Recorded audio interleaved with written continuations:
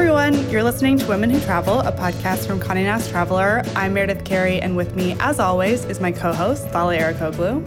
Hello. When we were planning for this week's episode, we thought we all might need a little warm weather inspiration, but little did we know we'd be recording in mid-November with 75-degree temperatures. Granted, we will take every bit of sunshine our guest Nika Miller brings. Nika is calling in from her lanai on Hawaii's beautiful Oahu, and this week we're chatting with her about everything it takes to be a professional surfer and stand-up paddleboarder. Thanks for joining us. Thank you so much for having me. I'm super excited to share my story with everyone.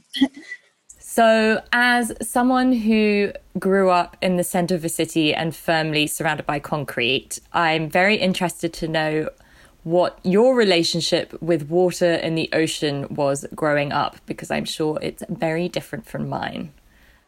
Yeah, so I'm actually half Black, half Mexican, and I was raised with my Mexican side of the family. And my mom actually, she never learned how to swim.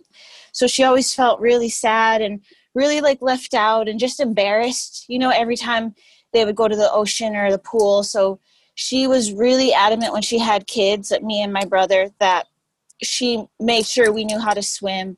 So she actually had me in little kid swim classes before I could actually walk, like the little toddler classes. So I feel like I've had such a deep connection to the water since I was a baby, mainly because of my mom. And she'd take us to the beach all the time, me and my brother. And yeah, I just really enjoy it. I love it a lot. And like I said, mainly because of her. You didn't grow up in Hawaii. So how did you get into surfing? So I lived in Michigan and Texas growing up. And then I got into surfing on the Texas side with my friends. They were not very good at all. They're just one day hey, let's go surfing. And they're like, oh, okay, sure. Why not? I was pretty adventurous. I like to do anything. I always love to try new things. And so we went out and it was a disaster. I mean, at that time, I didn't know any better. I was just oh, awesome. I'm surfing. This is yeah, I'm so good. So we were just out there and they were just kind of coaching me oh, anytime you see a wave coming, just paddle and stand up. And I didn't really know exactly what I was looking for, but I'd just be oh, is this a wave? And they'd be yeah, paddle. So I'd paddle and I'd try to stand up and I'd fall. And I remember I was out there for probably an hour, and probably towards the end of the session, I caught a wave, and the wave just was pulling my board along.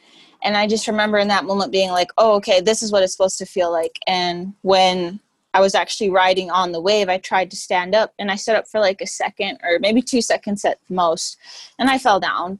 But I just remember being so excited that I finally caught a legit wave and just feeling so happy and such a sense of accomplishment. And I just remember being wow, I just really want to keep doing this. I want to get better. I've always been a pretty competitive person growing up, and I've always done a lot of sports. I was a lacrosse player. I was a runner. So I just remember thinking oh, I just want to keep doing it. I want to go out every day until I get better and better. And when I moved to Hawaii, I actually got a scholarship to run cross country and track at University of Hawaii.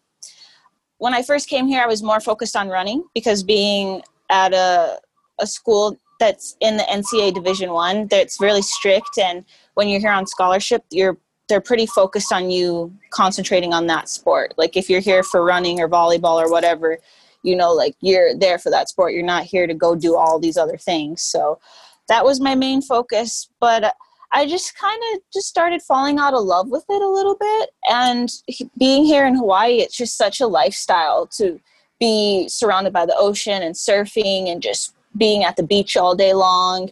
And I just remember after class or when I had longer breaks in between, I would go down to Waikiki Beach, and I started getting to know the beach boys down there and hanging out with them, and they would let me use surfboards for free. So I would just go out and practice surfing anytime I had a chance to. And that's how I got a lot better too, because many people ask me oh, do you have a coach? Or, how did you, now you compete on the world tour, all this stuff. And I credit most of it to being here in Hawaii, and just the competition level is so high. And I remember when I started coming out here, like I said, I still pretty much was a beginner. I wasn't that good. So I would just watch people in the lineup and just try to pick out the best surfer and just kind of watch where they sat and kind of watch what they like did on the waves or what waves they try to catch. And then I would kind of just like copy them and just trying to like do what they did. Cause like I said, growing up doing sports my whole life, I pretty much know what a good athlete looks like, you know? So it wasn't hard to be like, figure out like, okay, that's a really good surfer right there. Like I need to do what they're doing. You describe the wealth of talented and professional surfers in Hawaii. And I imagine that as a beginner, it could be quite intimidating, but it sounds like that wasn't necessarily the case for you. Do you feel like the kind of surf community just sort of embraces anyone? And that's how you started to kind of grow as a surfer and improve? Well, for me, I was really lucky in a way because coming to Hawaii, it's such a diverse place. And honestly, a lot of people thought I was already local, that I was just born and raised here because I kind of have that a little bit like that Hawaiian look with my hair being really like poofy and wavy and with my darker skin and my light eyes. So a lot of people already treated me really nicely. And just in general, people in Hawaii have so much aloha and so much love. And it's a little bit different than the mainland where it's more fast paced, where it's not like getting to know one another. Here, it's a lot more caring about your neighbor and just, don't get me wrong, being on the mainland, there's caring people too, but just being in Hawaii, it's just so much, it's a smaller place, it's a smaller knit like community, and it's just more welcoming. So when I came here, people already were nice to me, which I was really surprised because on the mainland, I got treated not so good sometimes for the way that I looked.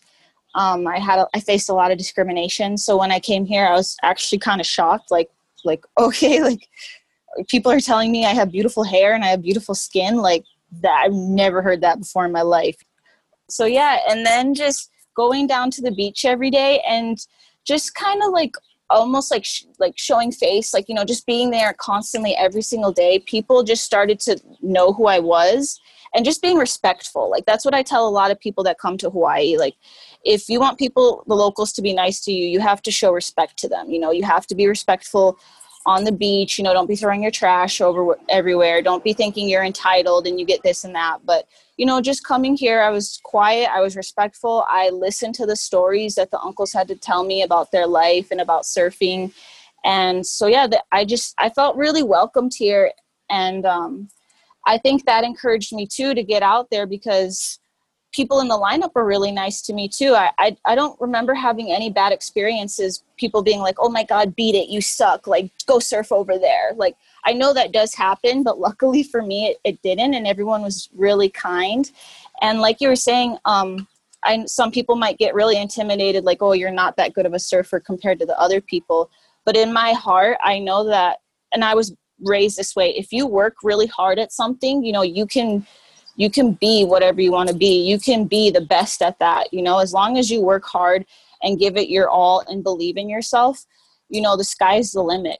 Maybe I might suck now, but the more practice I put in and the more, like, I'll practice harder than anyone else out there. Like, that's how I was always raised. And that's how my mindset always was.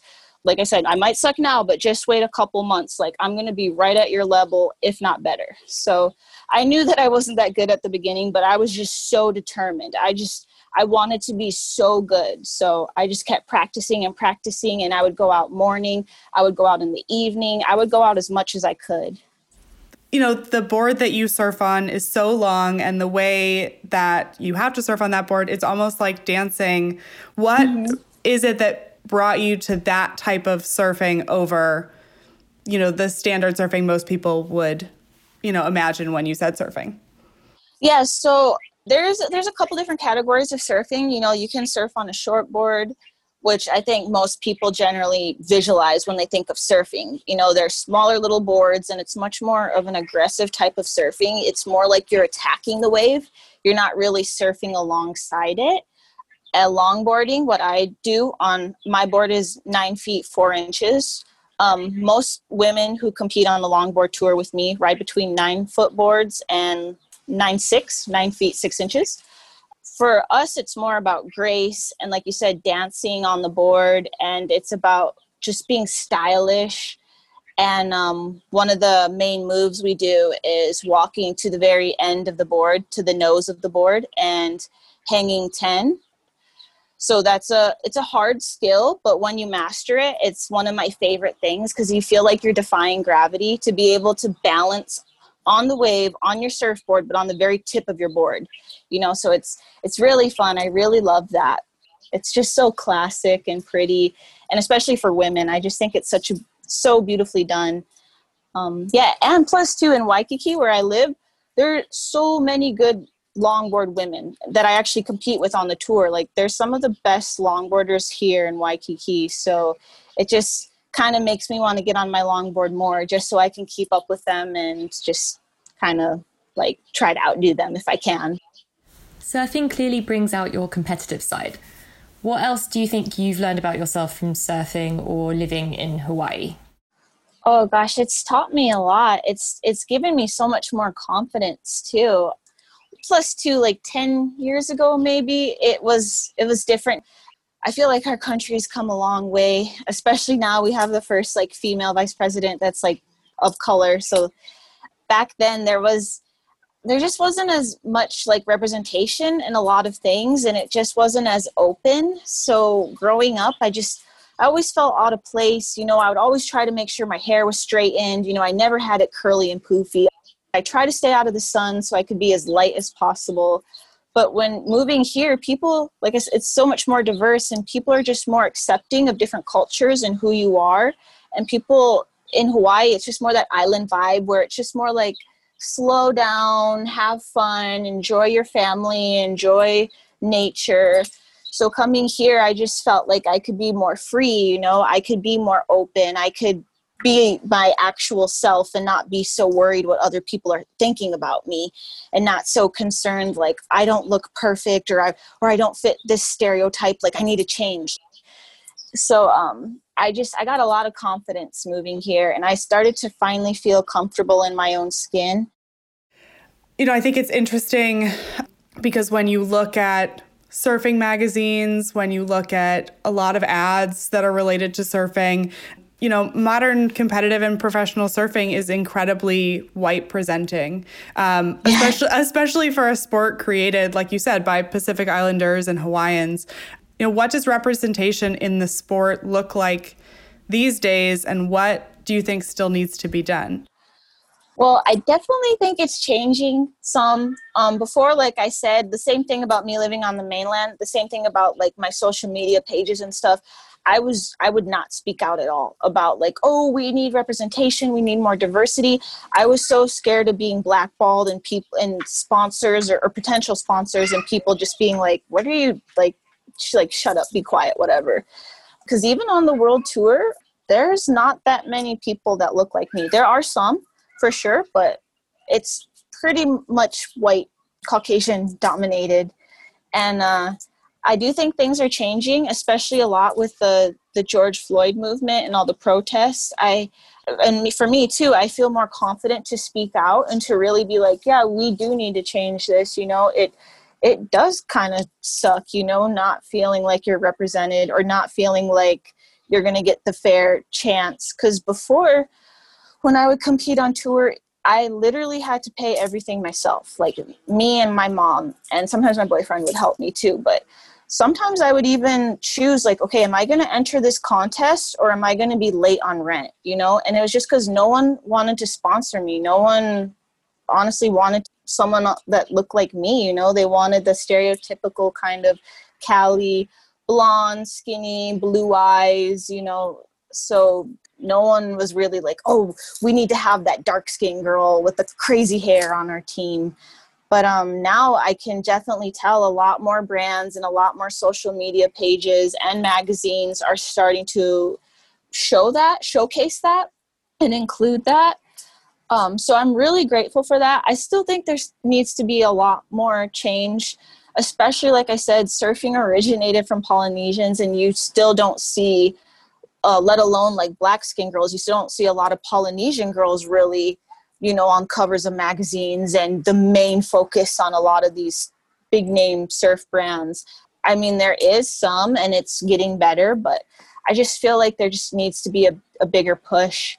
I know a lot of these surf brands like Roxy, like Billabong, like Volcom, like it would help too. Maybe not even so much having a Black girl or Polynesian girl or Asian girl on their team, but even just having models on their website, you know, wearing the bikinis or wearing the clothes. Because sometimes for people like me, it's like, okay, that bikini looks nice on your skin, you know, the white tone, but will it look nice on me with darker skin? Like, it would just help to see that sort of stuff. So even if we're not like officially sponsored, just even models wearing clothes, or it just helps to see yourself reflected in these brands. And this year too, I'm really fortunate because Billabong actually reached out to me, and I'm on their team now. They fully sponsored me. So now everything's going to be a lot better, easier when I do contests, you know, to finally have that kind of financial backing. You know, when you mentioned that Billabong deal, you said things are going to get so much easier. And, you know, I think so much of it is being like kind of provided those opportunities and, you know, those finances. Yeah. Do you think you're seeing those changes in surf schools and organizations that are kind of starting to teach and train the next generation of surfers? Oh, definitely. I feel like there's so many more organizations now that are, or like surf camps, surf things that they're so much more inclusive. I grew up in a pretty poor household. I honestly wouldn't have had money to afford like a surf camp. But I know a lot of these organizations now, like Black Girls Surf, I know a lot of these organizations are, you know, reaching out to these kids who don't have the most wealthiest families, you know, or that could ever afford this, you know, just taking them out and surfing. So it just helps a lot when these organizations can provide surfboards, maybe not for them to keep, but just to even just like practice on for that session, you know? So I do see that a lot more. Because when I was a kid, I didn't see any of that sort of stuff. But now being over here and just social media wise too, I see what's going on around the world, and I see a lot more of that happening, which is really good. And I think that the WSL and the APP Stand Up World Tour, those two that I compete on, I feel like they could do a better job pushing that as well. Like anytime there's a contest, I feel like there should be a day where all the athletes go and they set up some sort of like little organization where all the local kids could come and we could take them surfing, you know, stuff like that. I feel like those really, really big corporations like the WSL who runs the tour, if they did that sort of stuff, I just think it would help immensely. You know, obviously the last couple months have been different for everyone. And I say last couple, and now it's been like 9, so I can't say couple anymore. But the last year has been different. How have you managed to stay on the water, stay surfing, when you aren't able to compete this year in the same way that you would have been previously? Well, it's actually almost better, honestly. I mean, I'm really bummed out with the coronavirus and how it affected everybody. But here in Hawaii, it made it to the point where like nothing was open. At that time, I was working on the beach at a surf school, but the beach was closed, so my work was kind of closed. So I just had more time to surf. But yeah, I've just been practicing every day. For me personally, I've been trying to work on new like tricks, like techniques. Like I'm trying to really separate my surfing from the other girls, especially if I'm going to kind of like be someone paving the way for people that look like me. I really want to make like a powerful statement in my surfing. So I want to be as unique and as different as possible than everyone else. So I've been really, really trying to push myself to do like just surf like different and better and just more unique. God, I would give anything to have been quarantined in Hawaii surfing. Yeah. You know, to that point, you haven't been able to travel because you haven't been competing. But usually, in normal times, what have been some of your favorite places to surf, both in Hawaii and outside of Hawaii? My favorite place in the entire world, like of all the places I travel to, is always Waikiki. It's my home, and I feel like this is pretty much where I really first started to learn how to surf. And this is where I made like all my friends. And then it just has such a rich history with Duke Kahanamoku being here, being one of the 4 founders of modern day surfing, and the Beach Boy culture. and the waves are just so perfect. The water's really clear. I see turtles all the time. 2 weeks ago, I swam with dolphins, and it's just, the waves are just so great for longboarding. So this is just always my favorite place. I always feel so happy when I come back home. Whenever I travel somewhere and I always come back, I'm always so stoked to surf here. But my second favorite place, I would say, would be surfing on Big Island. I really love going to Big Island. It's a lot more laid back and a little bit more country, jungly vibes. Well, at least on the Hilo side of Big Island. And the waves are a little bit more tricky surfing over there. So I like the challenge, and I feel like it always just kind of helps me progress and just get used to different waves that I have to surf around the world. Because Waikiki is so perfect, I honestly really haven't found another place similar to it. So it's kind of hard getting prepared for contests, because when I've surfed in other locations, the waves are usually either like really choppy or really big. So whenever I surf Big Island, I kind of feel more prepared to surf other places. But I would say my other favorite places outside of the islands, it's kind of a toss-up between two. I would have to say Puerto Rico and the Philippines. I really love Puerto Rico, one, because it has that same kind of island vibes. It's like a little more slow paced, it's really welcoming when I've been there, and it's super tropical. It's super similar to Hawaii. The waves are really nice there too. And the food is so good. I really love Puerto Rican food. And then I got to go to the Philippines this year, right before quarantine started in March. I went there in February.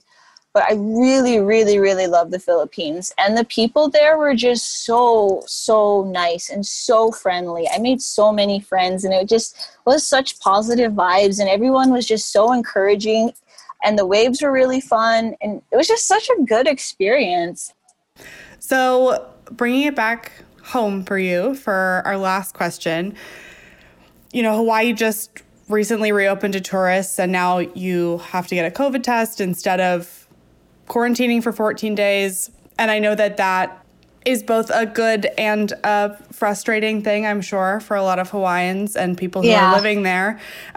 What do you hope visitors take away from visiting Hawaii during this time, or what attitude do you hope they bring when they come? Well, it's such a touchy subject here in Hawaii with them opening up to visitors, because our island is so small, and there's about 1 million people on this island. So when we have little outbreaks, or when the virus, more people get infected, it hurts us more, compared to bigger states with bigger populations. But at the same time, so many businesses have shut down. So many people local businesses are hurting really bad. So they need the tourists and the economy that they bring. So it's really hard to be like, oh, I'm happy they're here. I'm not happy, so I just hope when the tourists come, they understand that. I hope that they understand that when you do come here, try and be more respectful, try and be more understanding.